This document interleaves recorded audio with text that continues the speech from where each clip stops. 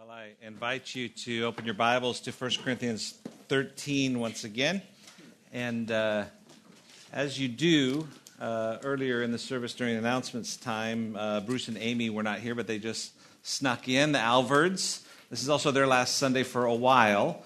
But we look forward to your return. It's been such a joy to have you here during much of your furlough at Steadfast, and we love you guys. And you remember they shared about earlier this month, took the whole time and shared about Ukraine. They're going back to a war zone to minister to people in the name of Christ. So they leave later next month. This will be the last time here for a while. They didn't have prayer cards with them, I think, last time they were here. I'm going to hand these out. If you didn't get one and want one, they're in the back. Go talk to the Alvards afterwards. So there you go. We'll just hand those out. Well, we are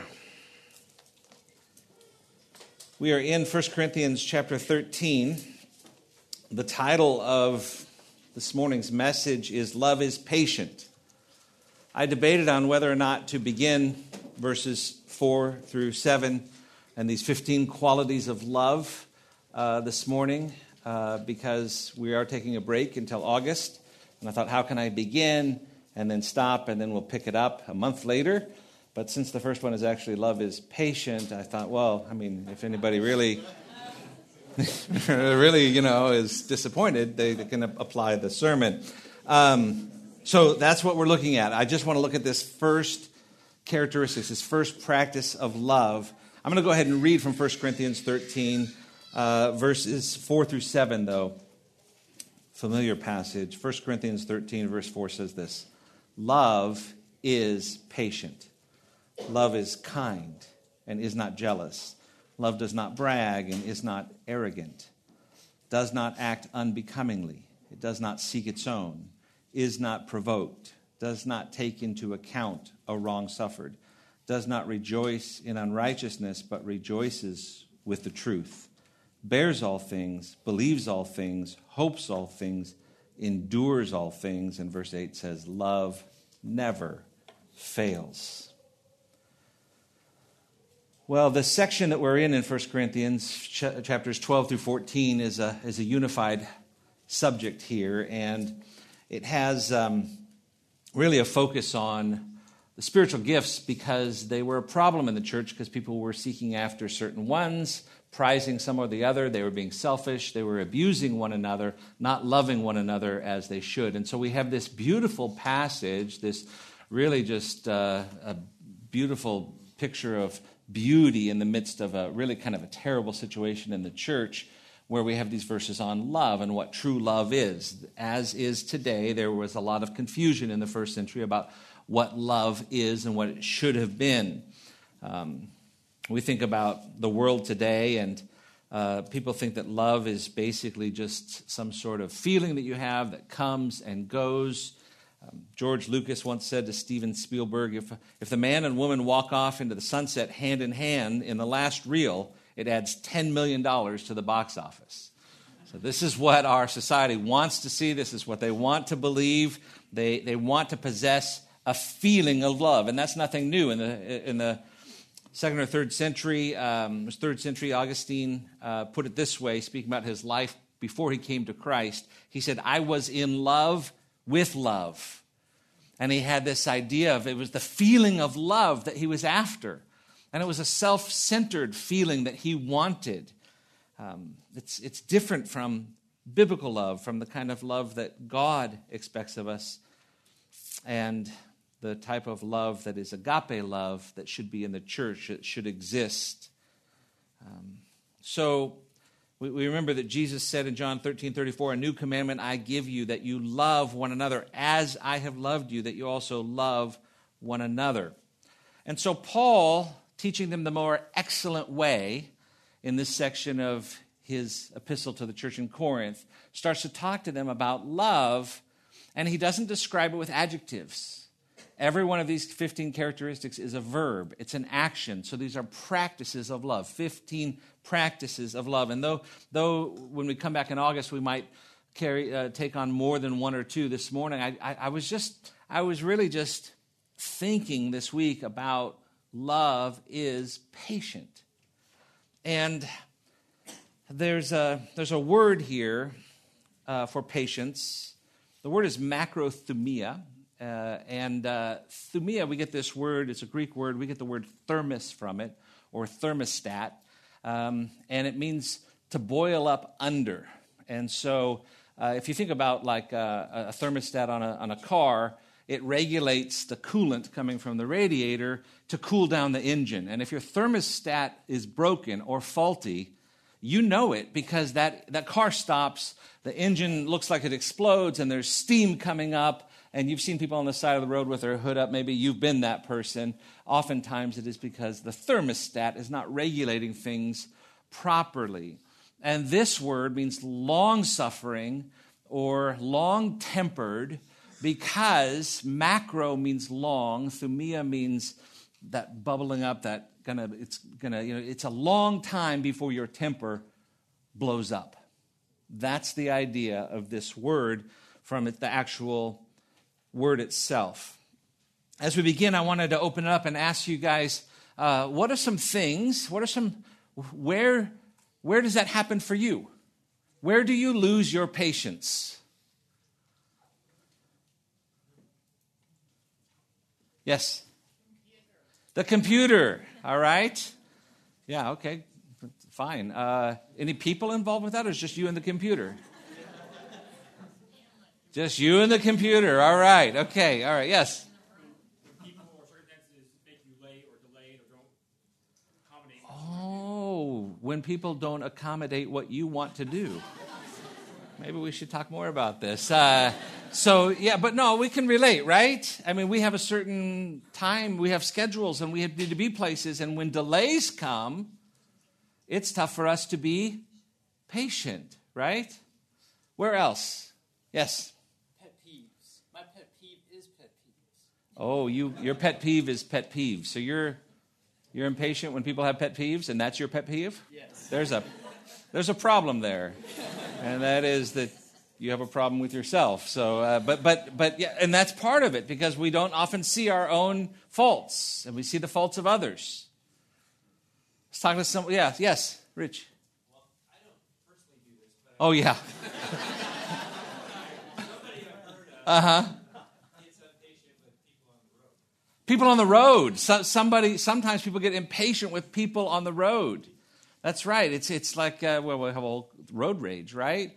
But it's this idea, I mean, how many of you were swooped on this morning, right? Jade wasn't here, so there wasn't so much swooping this morning. But we can be very impatient with other people. And really, that anger, anger itself is not necessarily a sin. Christ was angry. There's a righteous indignation. I've never experienced it. When people cut me off on the freeway, I'm not thinking, oh, God's glory has just been tarnished. Right? I'm thinking, hey, this is my lane, and this is me, and this is my speed, and there's merge, and, it's not happening, and dangerous, and my family, and it's all about me. You see, so we're thinking about ourselves when we start to lose our patience. How about, anybody ever switch a cell phone carrier? How does that work? I was talking to someone last night here in Steadfast. Well, visiting Steadfast from Texas. But anyways, 6 months they've been trying to sort out an issue. 6 months. And it's just like, who's got time to finally cash in on those free vouchers? It just seems like, Well, when we find this word, and I was fascinated by this word this week, and I decided what I did. The word macrothumia, I decided to look it up in every New Testament passage, both the verb form, the noun form, adverb, adjective. I wanted to look up this word every time it's used, and I looked through every one of them. I went through every one of them, and I started to notice that some of them were similar, so I started to categorize them in different areas. And I came up with 5 motivations to help us be more patient. So this is what we're looking at. We're just looking at this one word and this idea of being patient. And the Scripture not only tells us to be patient, but it gives us motivations for it. And so this is where we're going to spend our time this morning, is 5 motivations for patience. Keep in mind that the number one context we find in Scripture with patience is with other people, specifically in the body of Christ. So I don't know how this will help you with the computer, but I know that primarily Paul's concerned here and throughout the New Testament we find in the church we are to love one another by demonstrating patience. And so 5 motivations for patience. We've talked about some funny ones so far, but this is real life. And there are people who are being patient in difficult marriages, are being patient with difficult life circumstances and diseases and all kinds of things. We are having to exercise patience, broken relationships. And so this is going to be challenging for us. We need motivation. And so the first motivation is this. One motivation is that we desire others to be patient. It's our desire that others be patient. We tell people patience is a virtue. Next time you say that, recognize that you're saying that to someone because you want them to be patient. Matthew 18:26 and through 29 illustrates this. In Matthew 18:26, that familiar story about the unmerciful servant. Matthew 18:26, so the slave fell to the ground and prostrated himself before him, saying, have patience with me, and I will repay you everything. Right? It was impossible. He owed the king a debt he could never pay. It was so large. And the Lord of that slave felt compassion and released him and forgave him the debt. But that slave went out and found one of his fellow slaves who owed him 100 denarii, and he seized him and began to choke him, saying, pay back what you owe. So his fellow slave fell to the ground and began to plead with him, saying, have patience with me, and I will repay you. So we learn there that this idea that we plead for others to be patient with us, and yet if we're unwilling to be patient with others, we are demonstrating a lack of mercy. We are unmerciful. It's hypocritical. And so we must realize that we encourage others to be patient. In the first century, I read this week that patience was not a virtue. It wasn't until the third, in the Greek culture, it wasn't until more like the 3rd or 4th century that we found this becoming more popular. And yet Paul, in Acts chapter 26, verses 1 through 3, urged Agrippa to be patient with him. Even though it wouldn't have been, vengeance and harshness was prized among the Romans and those in the Greco-Roman world. But in Acts 26, 1 through 3, Agrippa said to Paul, you are permitted to speak for yourself. Then Paul stretched out his hand and proceeded to make his defense. In regard to all the things which I am accused by the Jews, I consider myself fortunate, King Agrippa, that I am about to make my defense before you today, especially because you are an expert in all customs and questions among the Jews. Therefore, I beg you to listen to me patiently. And so Paul even was asking someone who that wasn't something in their culture that they would normally prize, to be patient with him. So we desire for others to be patient. That should be a motivation for us to be patient. Let's take a look at a second motivation. A second motivation is patience is exemplified in faithful believers. It is exemplified in faithful believers. When you read about faithful believers, it's often said that they were patient. 2 Corinthians 6, verse 1, Paul writes to the Corinthian church again, at a later time than here we are in 1 Corinthians, but 2 Corinthians 6:1, and working together with him, we also urge you not to receive the grace of God in vain. He was urging those in the Corinthian church who were not yet saved to listen and be saved. That the day of the Lord, a day of salvation was there, so be saved. And he was also urging believers who were already saved, but who lacked in their sanctification, who were not living like Christians, to actually not having received the truth in vain, to live like they should be living. And so in verse 3, he describes that of 2 Corinthians 6, giving no cause for offense in anything, so that the ministry will not be discredited, but in everything commending ourselves as servants of God in much endurance, in afflictions, in hardships, in distress, in beatings, in imprisonments, in tumults, in labors, in sleeplessness, in hunger, in purity, in knowledge, in patience, in kindness, in the Holy Spirit, in genuine love. Our mouth has spoken freely to you, O Corinthians. Our heart is open wide. And so there's this picture that faithful people are patient, even in the midst of severe persecution, suffering. Paul prayed that the Colossian believers would exemplify patience. He says in Colossians 1:9, "For this reason also, since the day we heard of it, we have not ceased to pray for you and ask that you may be filled with the knowledge of his will in all spiritual wisdom and understanding, so that you may walk in a manner worthy of the Lord, to please him in all respects, bearing fruit in every good work and increasing in the knowledge of God, strengthened with all power according to his glorious might, for the attaining of all steadfastness and patience." So we have in verse 11 there of Colossians 1 this idea that you might be a prayer that you might be strengthened and steadfast and patient. James urged his readers to be patient, and he used Old Testament faithful men as examples. In James 5:9, it says, "Do not complain, brethren, against one another." This is this idea of in the body of Christ, there's this complaint about, oh, he did this, he's like that, she's like this, whatever. This bickering. "Do not complain, brethren, against one another, so that you yourselves may not be judged. Behold, the judge is standing right at the door. As an example, brethren, of suffering and patience, take the prophets who spoke in the name of the Lord. We count those blessed who endured. And you have heard of the endurance of Job, and have seen the outcome of the Lord's dealings, that the Lord is full of compassion and merciful." So he brings up the prophets, and as well as Job. He talks about, the prophets. In Matthew 23, verse 31, Jesus had taught that Israel had murdered the prophets, that they were not patient with the prophets, but the prophets themselves were patient. Even Stephen, the first martyr, was killed because of Christ.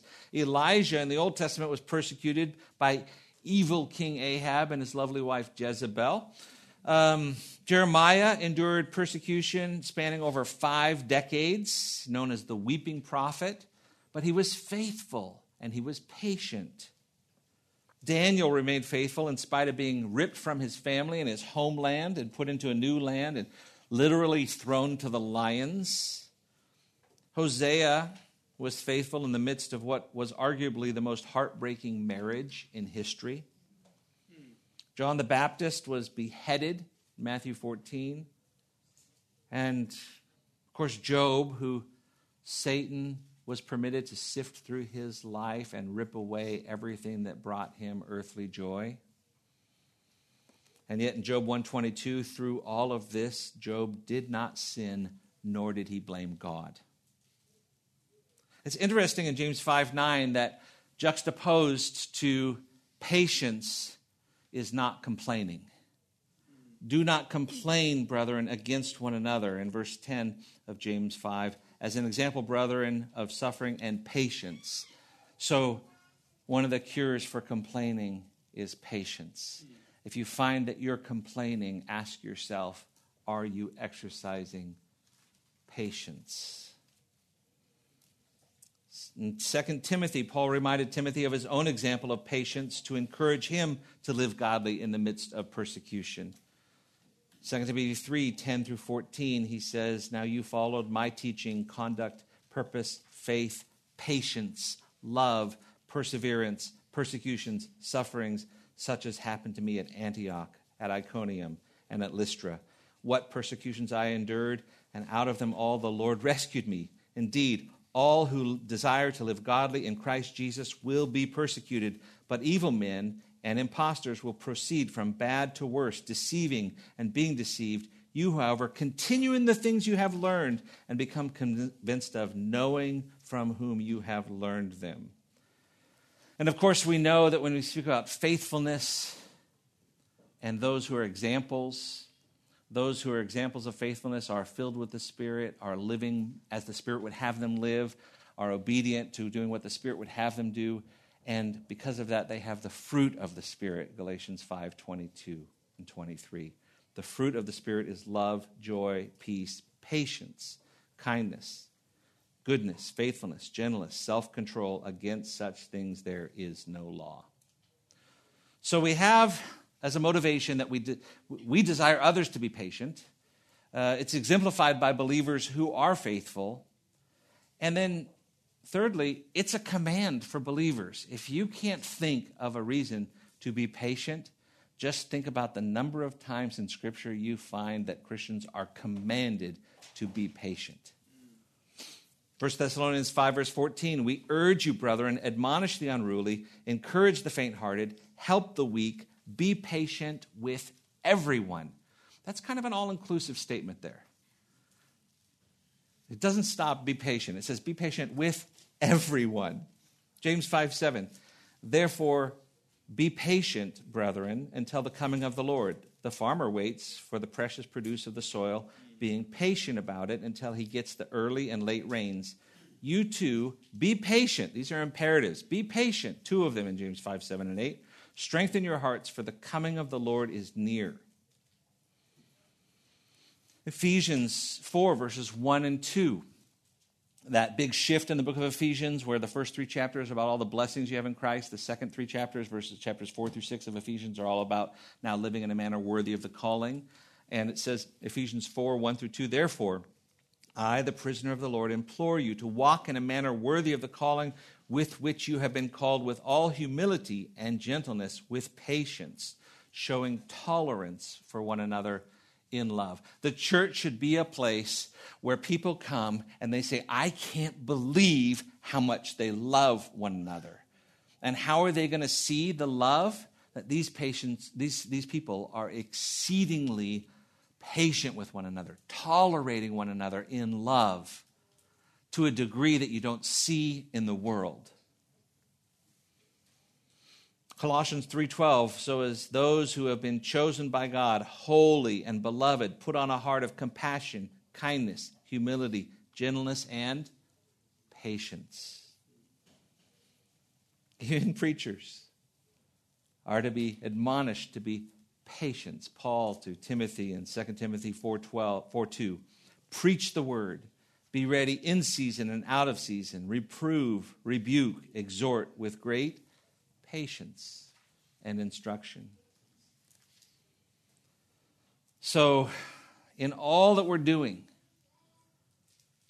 as you walk glorifying Christ, after all He's given you and blessed you with, you are called and instructed, commanded to be patient. It should be one of your defining characteristics.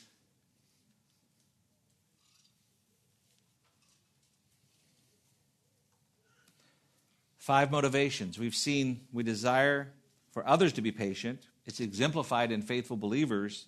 It's a command for believers. A fourth one is interesting.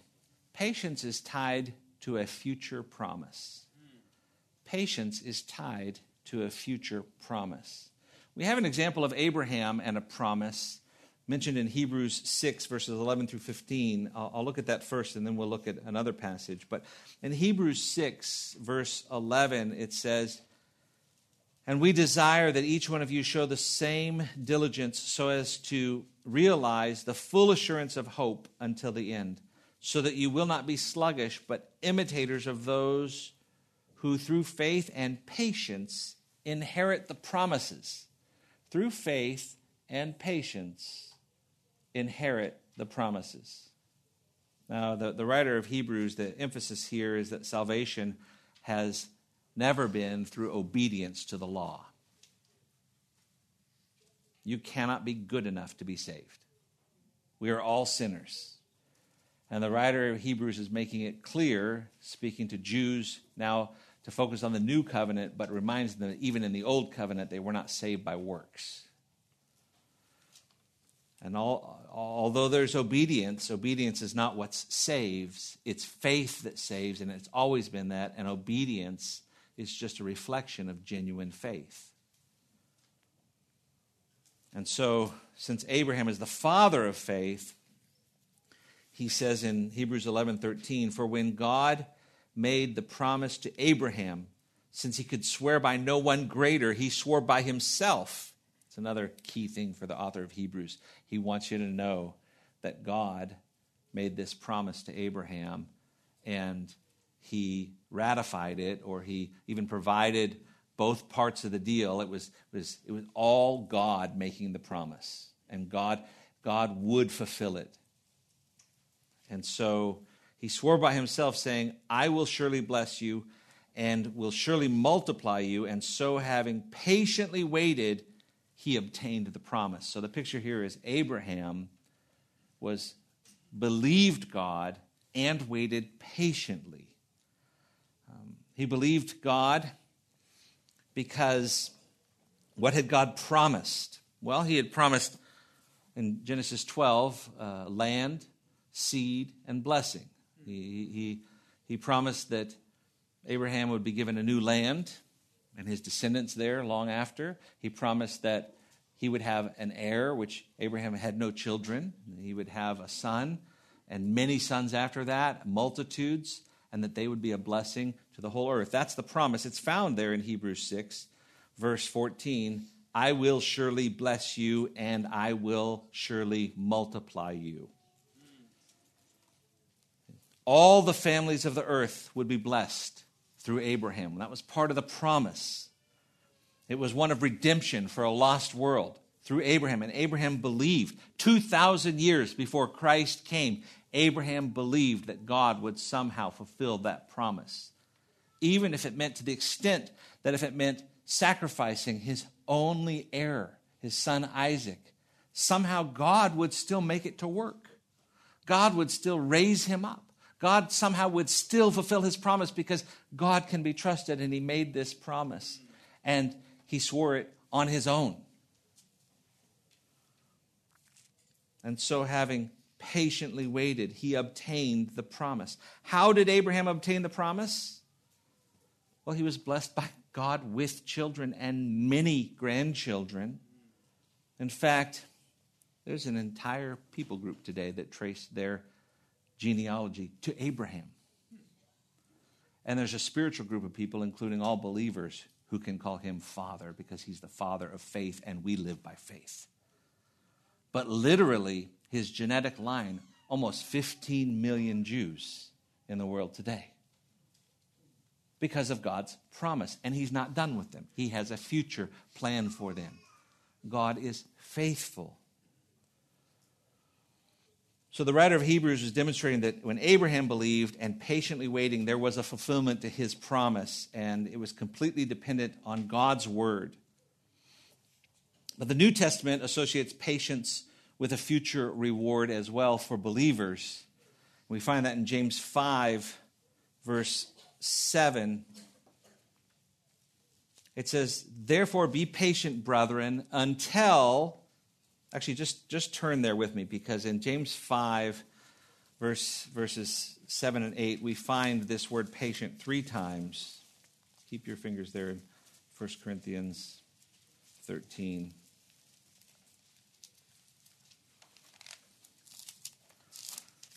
James 5, verse 7, "Therefore be patient, brethren, until the coming of the Lord." That's the imperative that we saw earlier. But we have this sentence in the middle here of James 5, 7. "The farmer waits for the precious produce of the soil, being patient about it until it gets the early and late rains." Why does James compare being patient with a farmer? And yeah, I think we know that. I mean, everybody's, oh yeah, because he's going to get crops. Yeah, but what's the early and the latter rains? I understand this much better after living in Central Africa and seeing the subsistence farmer, the one who's out there. He's relying on his own crops, and Palestine was a dry, arid climate in the summertime. The ground would get rock hard, and so you depended upon those early rains to soften the ground so that you could till it and plant. And then you had to wait for those latter rains. And in Palestine, the early rains were March and April. and the latter rains would come just before harvest in October, November. And man, you were dependent upon those latter rains, which are really going to give those crops that growth so that you can reap a harvest that was worth reaping. And if they didn't come, you were done that year. If there was a drought or something like that, they were completely dependent on God. And the comparison in James 5:7, notice it says, therefore be patient until what? The coming of the Lord. So for the farmer, the promise was that future crop. But for believers, the promise is that coming of the Lord. We can be patient right now because we don't have to take revenge on other people.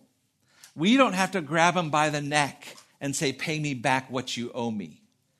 We can be wronged again and again and again, knowing that one day Jesus Christ will return, he will judge the world, and everybody will receive a just judgment. We don't have to do it. So when people say, how can you be so patient when you've been treated so terribly? Because I'm called to be patient, and I believe with all my heart that my Lord will make it right. And I might not see it in my lifetime, but he knows about it. It's trust. And we see that in James 5. Not only in verse 7, but also in verse 8. You too be patient, strengthen your hearts, for the coming of the Lord is near.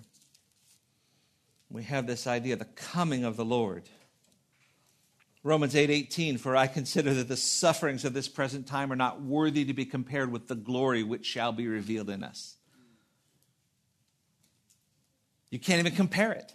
The suffering, no matter what you're going through, no matter how difficult it is, any sufferings that anyone experiences on this earth, when the Lord comes, and those who are believers, those who've repented of their sins and turned and trusted in him and have been cleansed of their sin, because not of their own good works, but because they believe on the perfect sacrifice of Christ, who died on their behalf as their sacrifice and their substitute, lived a perfect life, never sinned, never had to die, allowed himself to be crucified so that he could pay the price for their sins, so that they could live, so that you could be in heaven, in glory, with God, around his presence and his glory, which is far greater than you can imagine. It's so great that it doesn't even compare to any suffering, which means that nobody gets to heaven and says, yeah, I suppose all that was worth it. This is pretty good. It's so great that you don't even think about anything you went through down here. Romans 8:18, for I reckon that the sufferings of this present time are not worthy to be compared with the glory which shall be revealed in us. It's why in 2 Corinthians 4:17, Paul called suffering momentary light affliction that is producing for us an eternal weight of glory far beyond all comparison. So, motivations for patience. We desire for others to be patient, especially with us. It's exemplified in believers who are faithful. It's a command for believers. It's tied to a future promise. And the fifth one is that God is patient. Now this makes sense, right? God is love.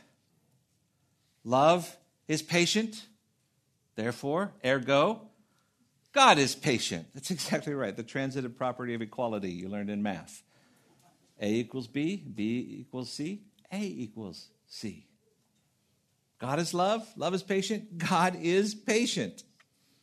And we have a number of verses that speak about his patience. 2 Peter 3:9, the Lord is not slow about his promise, as some count slowness, but is patient toward you, not wishing for any to perish, but for all to come to repentance. Why hasn't he come back now?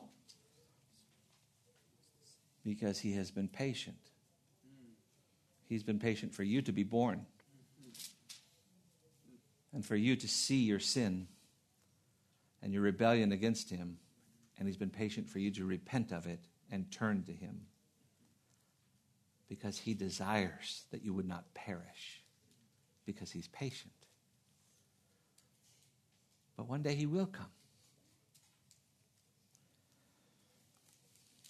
Luke 18:7.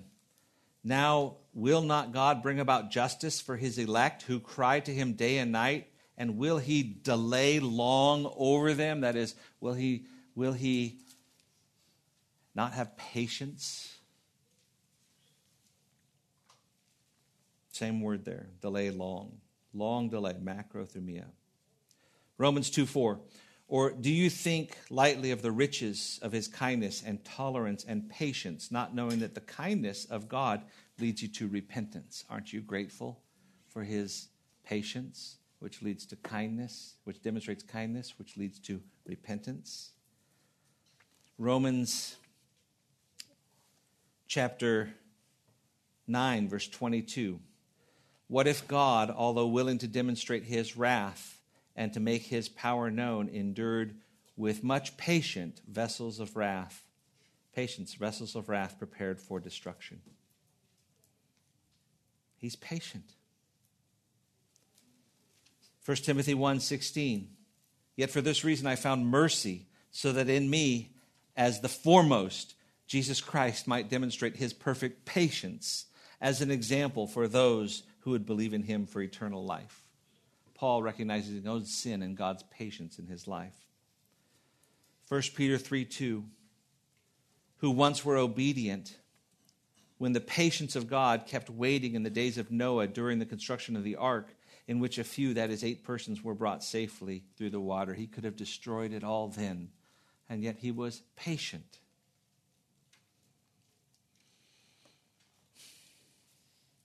2 Peter 3:9. The Lord is not slow about his promise, as some count slowness, but is patient toward you, not wishing any to perish. We read that earlier. 2 Peter 3, verses 14 to 15. Therefore, beloved, since you look for these things, be diligent to be found by him in peace, spotless, blameless, and regard the patience of the Lord as salvation, just as also our brother Paul, according to the wisdom given to him, wrote you. So since God is patient, we must be patient all the more. And as we think about God's characteristic of patience, we cannot isolate that and look at that and say he's only patient.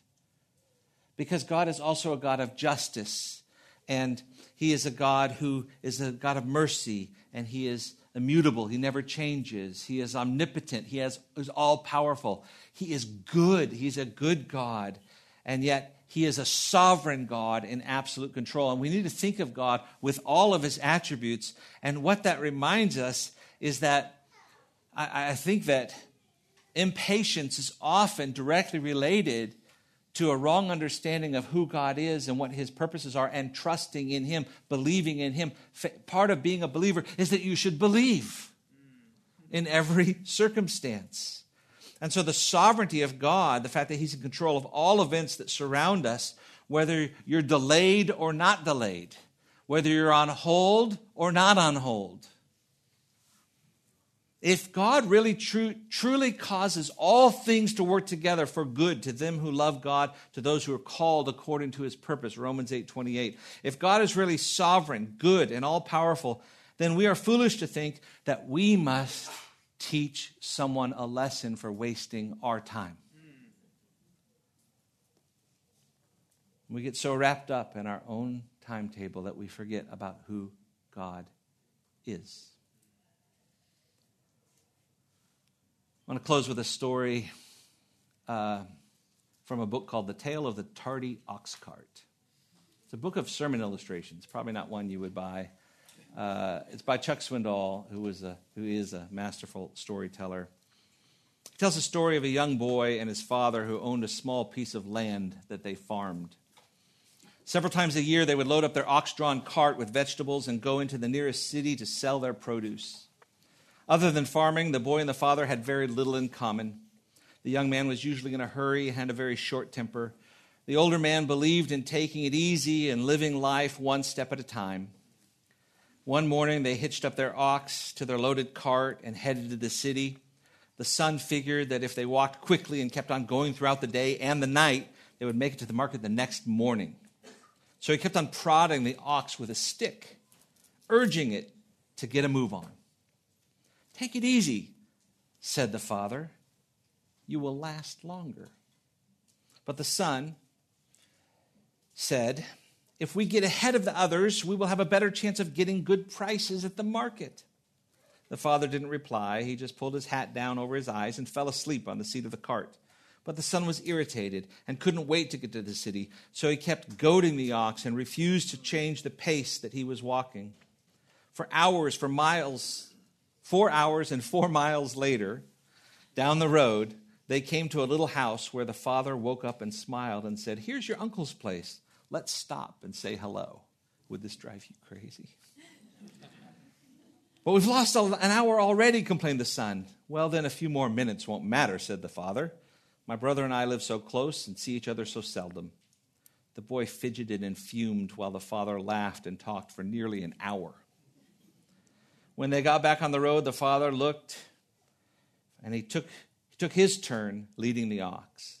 And as they came to a fork in the road, the father led the ox to the right, and the son said, "To the left is the shorter way." "I know," replied the old man, "but this way is much prettier." "Have you no respect for time?" the young man asked impatiently. "Oh, I respect it very much," said the father. "That is why I like to use it to look at beauty and enjoy each moment to its fullest." The journey took them past graceful meadows, wildflowers, a rippling stream. The whole time the sun was just churning within. He was steaming with anxiety. That evening they found themselves in a beautiful garden. The father smelled the beautiful aroma, listening to the bubbling brook, and said, "Let's sleep here tonight." "This is the last trip I'm taking with you," snapped the son. "You are more interested in watching sunsets and smelling flowers than in making money." "Why, that's the nicest thing you've said to me in a long time," said the father. The boy was restless all night, and early in the morning he woke his father to carry on their journey. But it wasn't too far down the road they came upon another farmer whose cart had fallen in a ditch. The sun was ready to explode when the father whispered, "Let's give this stranger a hand." It's almost 8 o'clock, and by the time they got their cart out of the ditch and back on the road, suddenly they saw a huge flash across the sky in what sounded like thunder. The old man said, "Looks like big rain in the city." "If we hurried," grumbled the boy, "we would almost be sold out by now if we had hurried." "Take it easy. You'll last longer and you'll enjoy life so much more," counseled the kind old gentleman. It was later, by the time that they finally got to the hill overlooking the city. They stopped and stared and looked down at it for a long time. Neither one of them said a word. Finally, the young man put his hand on his father's shoulder and said, "I see what you mean, Dad." They turned their cart around and began to roll slowly from what had once been the city of Hiroshima. That is, before it was completely destroyed by an atom bomb at the end of World War II, the day when an ox cart was late for the market. It's a story. It's not a perfect story, but it's an illustration of someone who had priorities and realized that, being impatient, especially when you're young, is not really wise because it doesn't trust in a God who is in control of everything. He is sovereign. He is good. He knows what he's doing. His ways are perfect, Deuteronomy 32. And all his ways are just. So may you, when you are struggling with patience, remember that your desire is for others to be patient with you, that it's exemplified in faithful believers. It's a command for believers. It's tied to a future promise. And we can be grateful that God is patient. Let's pray. Thank you, Lord, for this time together. We thank you for your word. We thank you for opportunity to look at your word and be reminded of how we see things in a myopic way. We see things so narrowly and just a little bit of it, and you see the big picture. You see it from a perspective that we can never have because you're above all. And so we pray, thy will be done. For those of us who've already given our lives to you, may we be reminded this morning that our lives are completely yours. Use them however, whenever, to what extent for your glory. And for those who hear this message who do not know you, may this day they see that they are thinking worldly and not from a godly perspective, that they would repent of their sins and see that their only hope is trusting in you. So we commit this to you and pray this in Jesus' name. Amen.